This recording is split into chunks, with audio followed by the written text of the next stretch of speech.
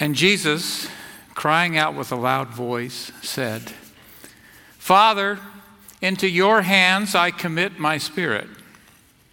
Having said this, he breathed his last. After 3 hours of darkness, Jesus committed his spirit to the Father. His life was not taken from him against his will. This was not a defeat. This was a victory, the completion of a stunning mission. And to understand this victory, we need to go back 24 hours before to observe something that happened when Jesus met with his inner circle for a last dinner. Understand what happened in that upper room, and you can make sense of what happened on the cross. Now, I'm going to read a passage for you. This is not the usual passage that is used for communion. Most often it's the one that Paul gives in Corinthians. But this one tells us something that the others don't and adds to our understanding. And so I'm hopeful that you'll catch the detail and be able to see something of what's going on that Jesus is wanting us to remember even this evening. So from Luke 22, 14 through 20, we read this. When the hour had come, he reclined at the table, and the apostles with him. And he said to them, "I have earnestly desired to eat this Passover with you before I suffer. For I say to you, I shall never again eat it until it is fulfilled in the kingdom of God." And when he had taken a cup and given thanks, he said, "Take this and share it among yourselves. For I say to you, I will not drink of the fruit of the vine from now on until the kingdom of God comes." And when he'd taken some bread and given thanks, he broke it and gave it to them. "This is my body, which is given for you. Do this in remembrance of me." And in the same way, he took the cup, this is a second cup, after they had eaten, saying, "This cup, which is poured out for you, is the new covenant in my blood." A few weeks ago, or last Sunday, I shared with you some different aspects of God's grace. And I want to remind you of some of what we said.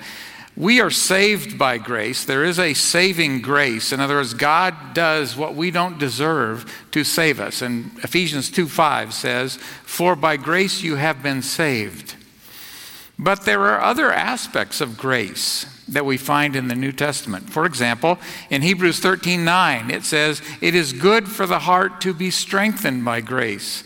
In other words, grace actually makes our hearts capable of doing something that they couldn't otherwise do.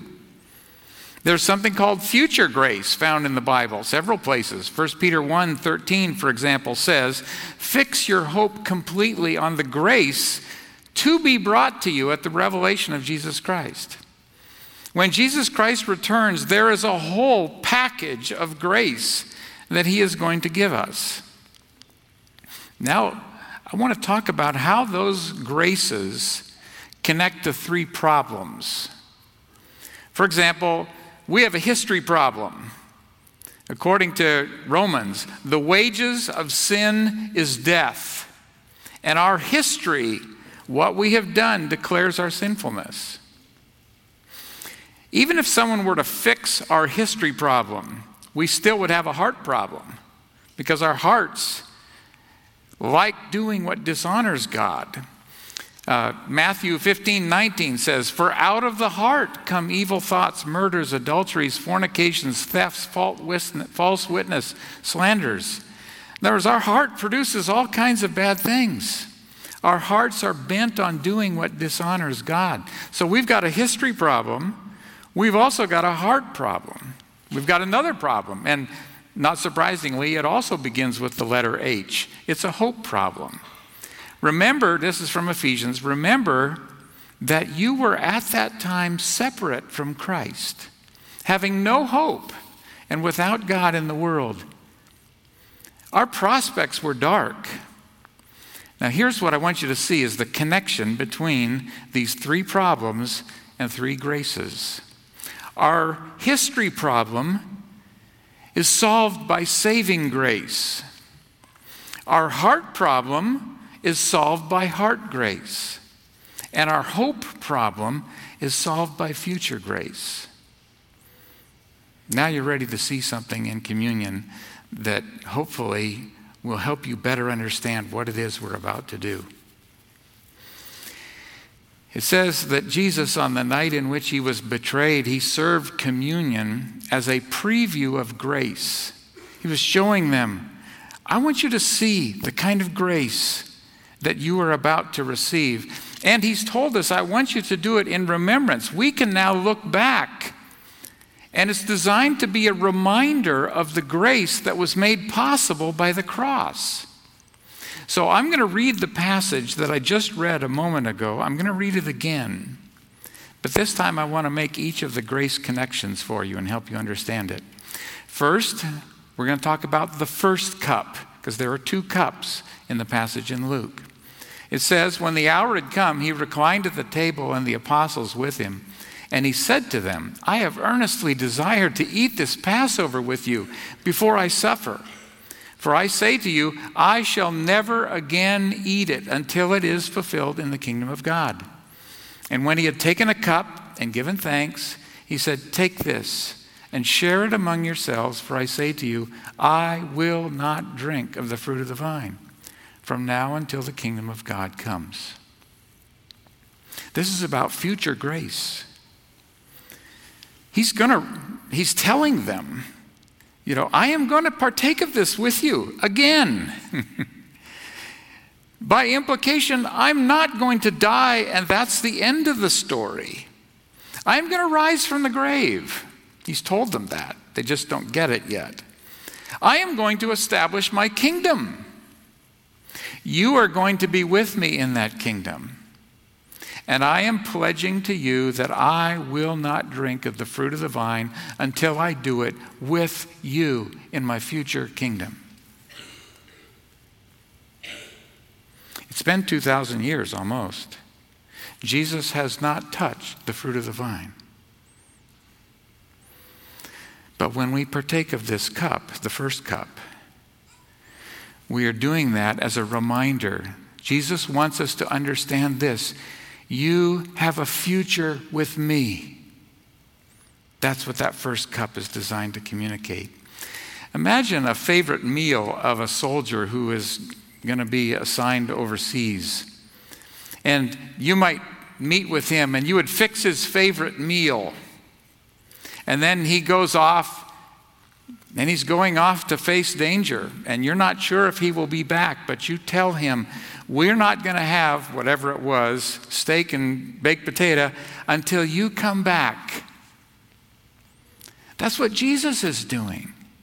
He's saying, this is the last time I'm going to partake of this cup until, and this is true for every person who names Jesus as Lord and Savior, he's coming back. He's going to establish his kingdom. And we are going to have a Last Supper like no other you've ever seen. And Jesus is going to take the cup and he's going to say, I have waited 2,000 years for this moment. That's what the first cup is designed to remind you. And when he had taken some bread and given thanks, he broke it and gave it to them, saying, this is my body which is given for you. Do this in remembrance of me. Jesus is declaring himself, as Mark shared, Jesus is declaring himself as our substitute. He's the solution to our history problem. All the things that we have done, all the things on our red slips of paper, the penalty associated with that fell on him. The payment for everything we have ever done is paid by him. And so when we partake of the bread, what he wants us to remember is, I am the solution for your history problem. You don't have a history problem with God.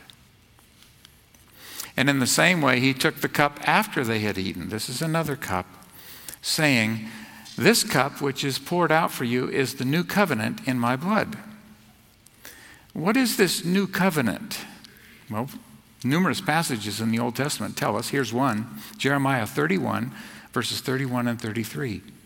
Behold, days are coming, declares the Lord, when I will make a new covenant with the house of Israel and with the house of Judah, and I will put my law within them, and on their heart I will write it, and I will be their God, and they shall be my people.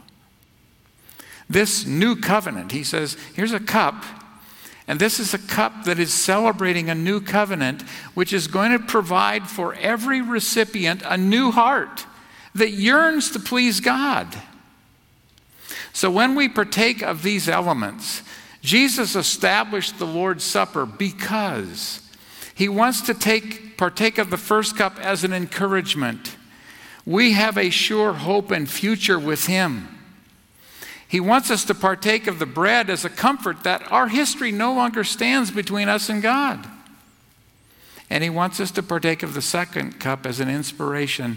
He's given us a new heart that finds its true joy in living for his pleasure. So what we're going to do tonight, it's a little different than what we would normally do, is we are going to come to the table, and you are going to get both a bread and cup and a second cup, and you're going to take it back to your seat. But you're first going to come, I've filled mine out, so you're going to come to the cross, and you're going to place your card on the cross, and then you're going to come, and it's labeled here, you're going to take the bread in the cup and the second cup, and you're going to take that back to your seat, and you're going to hold that, and then we're going to partake together. Now, in order to make this somewhat manageable, I'd like, when you get up in just a minute, come to the center aisle. So you'll slide this way, and those of you on the side sections, you'll slide this way to the center aisle, come to the cross, then go to the table, take the elements back to your seat, and wait until all have been served, and then we will partake together. You are going to partake of the first cup, and we'll do it together, to celebrate your future. You have a hope in him. You're going to partake of the bread to affirm forgiveness. Your history no longer separates you from God. You're going to partake of the second cup to celebrate the receipt of a new heart in Jesus. He has made it possible for you to live for his pleasure. Now, this table is open to all those who know Jesus Christ as Lord and Savior. If you don't know Jesus, you can solve that problem right where you are seated, simply by accepting Jesus as your Savior right where you sit and say, Lord Jesus, I recognize you as my Savior. And then come and partake in communion to declare what you have just done. So you're going to come and place your card at the cross. Then you're going to pick up 2 cups with the bread, and you're going to go back to your seat, and then we will partake together.